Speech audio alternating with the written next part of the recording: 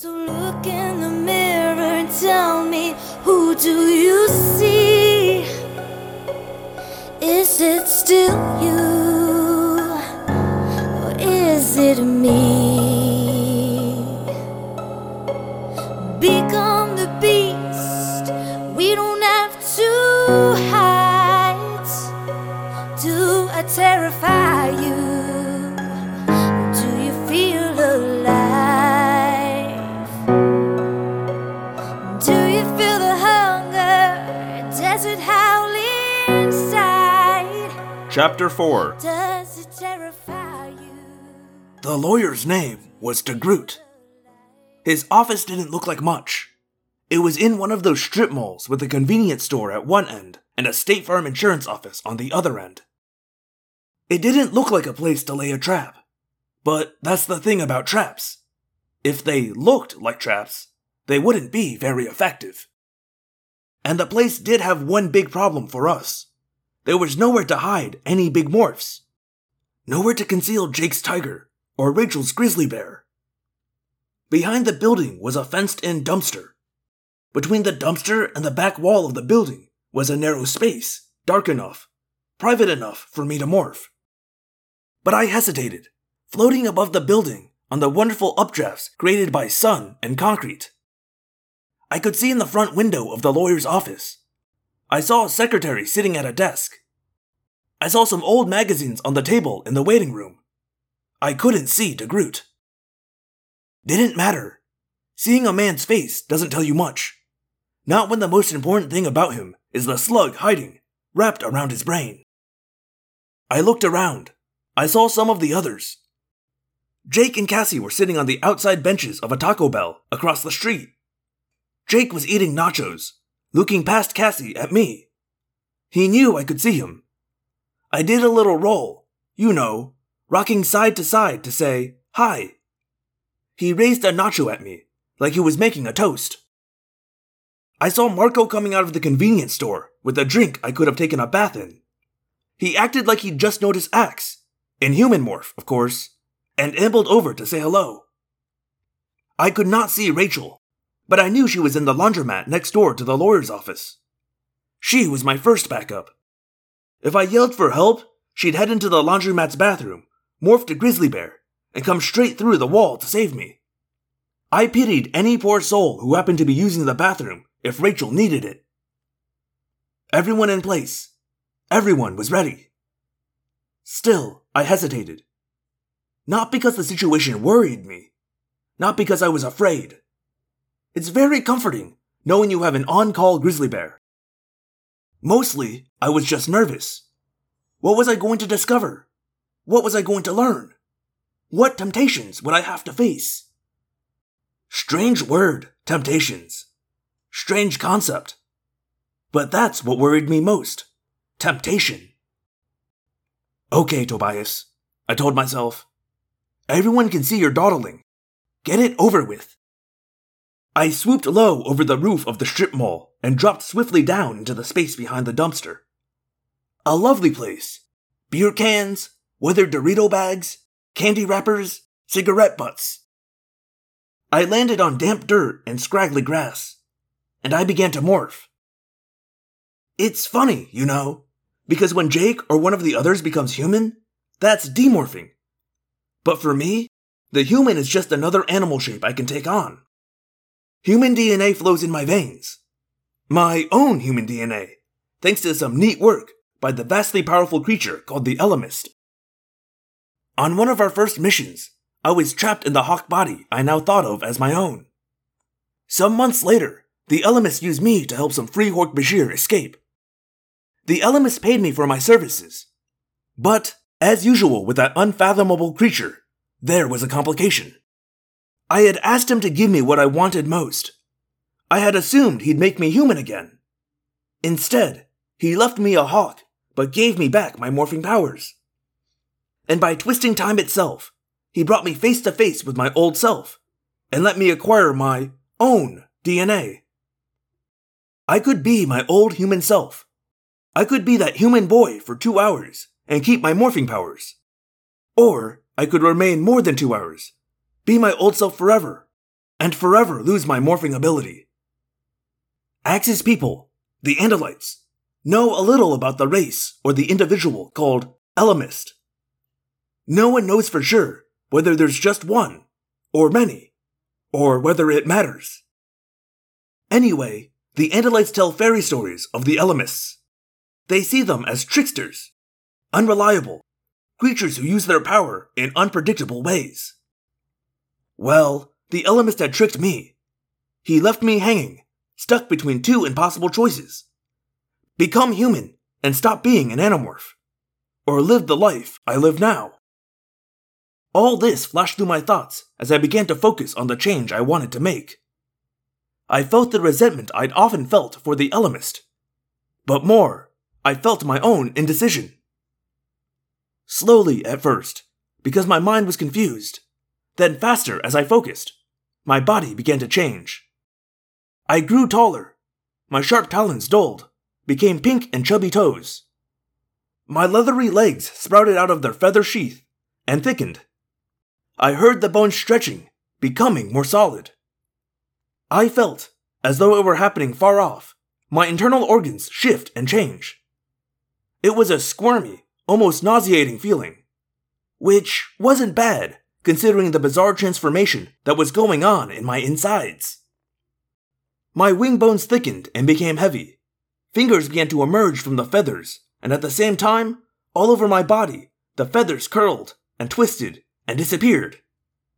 In their place was pink skin and the minimal clothing I'd managed to incorporate in my morph. My beak became soft, gradually melting into lips. Teeth appeared in my mouth, with a grinding, disturbing sound that resonated in my expanding skull. My hearing grew confused. My eyesight dimmed. It was as if anything more than a couple of dozen feet away grew irrelevant. My eyes would not naturally focus on faraway things, preferring to see up close. I felt exposed without my feathers. I felt deaf and blind. It was as if someone had gotten hold of the brightness and the contrast knobs on an old TV and turned them both down by half, then lowered the volume to a whisper. Human senses work okay for what humans do, but compared to a hawk, a human is deaf, blind, and helpless. Worst of all was the leaden pull of gravity. Not that a hawk ignores gravity, it's just not so final when you have wings. I felt like someone had remade me in iron, and the earth was one big magnet. We'd left a paper bag with more appropriate clothing behind the dumpster. I put it on as quickly as I could, with unfamiliar fingers. Still, even clumsy fingers are a marvel.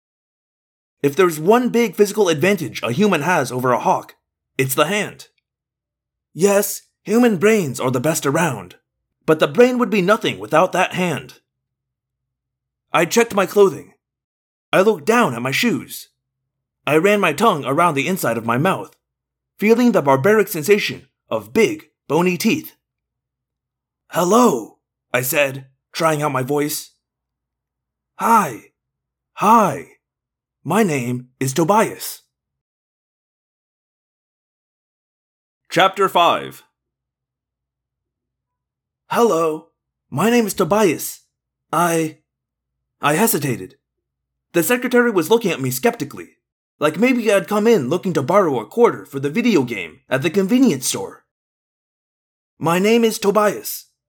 I told her my last name. Weird. I could barely remember it.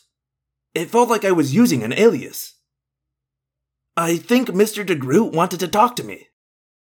She was puzzled. I looked at her nameplate. Ingrid. It's pronounced DeGroat. It rhymes with boat. "Oh." Let me just check with Mr. DeGroat. She picked up her phone and punched a line. Mr. DeGroat, there's a young boy named Tobias out here.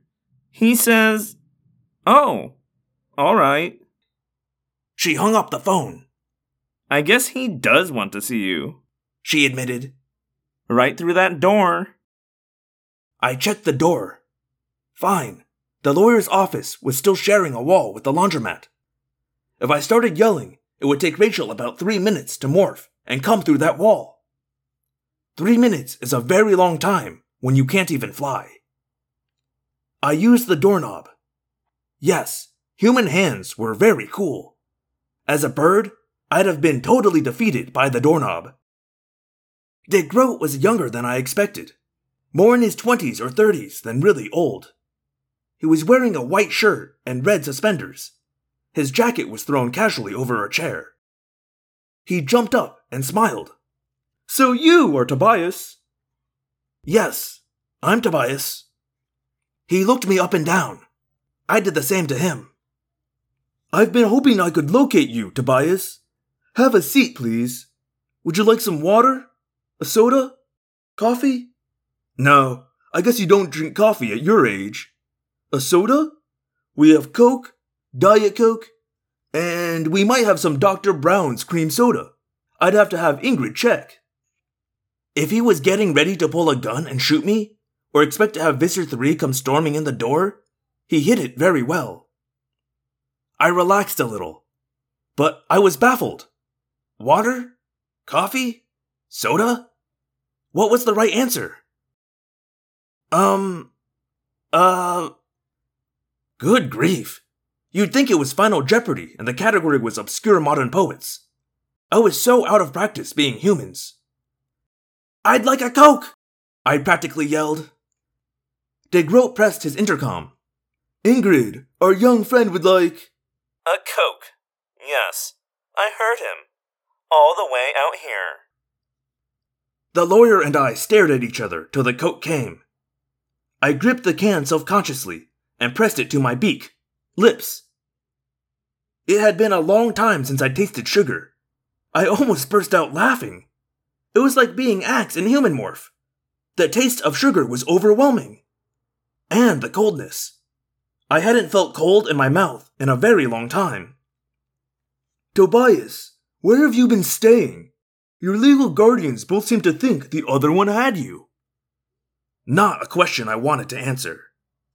I take care of myself. De Groot smiled.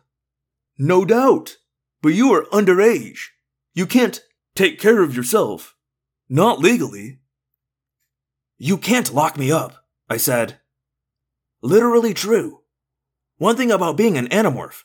No home, no building, no school, no jail or prison could hold me. The lawyer looked pained. That's not what I'm talking about. Okay, what are you talking about? That seemed to set him back a little. It was weird. I had a toughness I'd never had when I was human. As a human, I'd been a bully magnet. Here's the thing. I represent your father's estate. My father is dead. Tobias. He leaned across his desk. Your father? That father? The man who died? That may not have been your real father. What? I have a document. It's a strange situation. Very strange. Look, Tobias, I'm going to level with you. My father used to run this office. He's dead too. He left this document along with the rest of his client's papers. But on this, he wrote me very specific instructions. Very specific. On the day of your next birthday, your father's last statement was to be read to you, if at all humanly possible. I didn't know what to say. If this was a trap, it was a weird one. Are you okay? You don't seem surprised. No, I didn't, I realized with a start. I had forgotten to make facial expressions. It was something I didn't do as a hawk. I am surprised, I said. I twisted my face into what I hoped was an expression of surprise. But it occurred to me that I was facing a new problem. He'd said he'd read the document on my next birthday. When was my birthday? I couldn't exactly ask him. Now there's a new complication. A woman named Arya who says she's your cousin, your great-aunt's daughter. Apparently, she's only just learned of your situation. She's a very acclaimed nature photographer, and she's been on a long-term assignment in Africa. She wants to meet you. Why? Your family. She wants to help you. Oh. She'd like to meet you tomorrow at the hotel where she's staying, if that's okay. It's the Hyatt downtown. Do you know where that is? I could have said, yes, I am familiar with their roof. A peregrine falcon has a nest there, and a niche in the radio tower. And the thermals are great, sweeping up the south face of the building, warm air radiating up from the street below, and gaining strength from the sunlight reflected off all those windows. What I did say was, yeah, I know where it is. She's very concerned for you. Uh-huh. Do you need money? A place to spend the night? No, I'm fine. He shrugged doubtfully. You look healthy enough. Well dressed. I almost laughed. Rachel had picked out my wardrobe. I looked like a poster boy for Tommy Hilfiger. I get by okay. So when did you say you're going to read this document? On your birthday. Ah, okay. Bye. Chapter 6. My birthday. When was my birthday? This month? What month were we in? I left the office and walked to the convenience store. Axe and Marco studiously avoided noticing me. Axe's human morph face was smeared with something I could only hope was chocolate. I didn't even look at them. No nod, no wink, nothing. If we were being followed, the slightest thing would give us away. The signal for danger was me going to the donut display and looking inside. The signal for okay was me picking up a Mounds bar and putting it back down.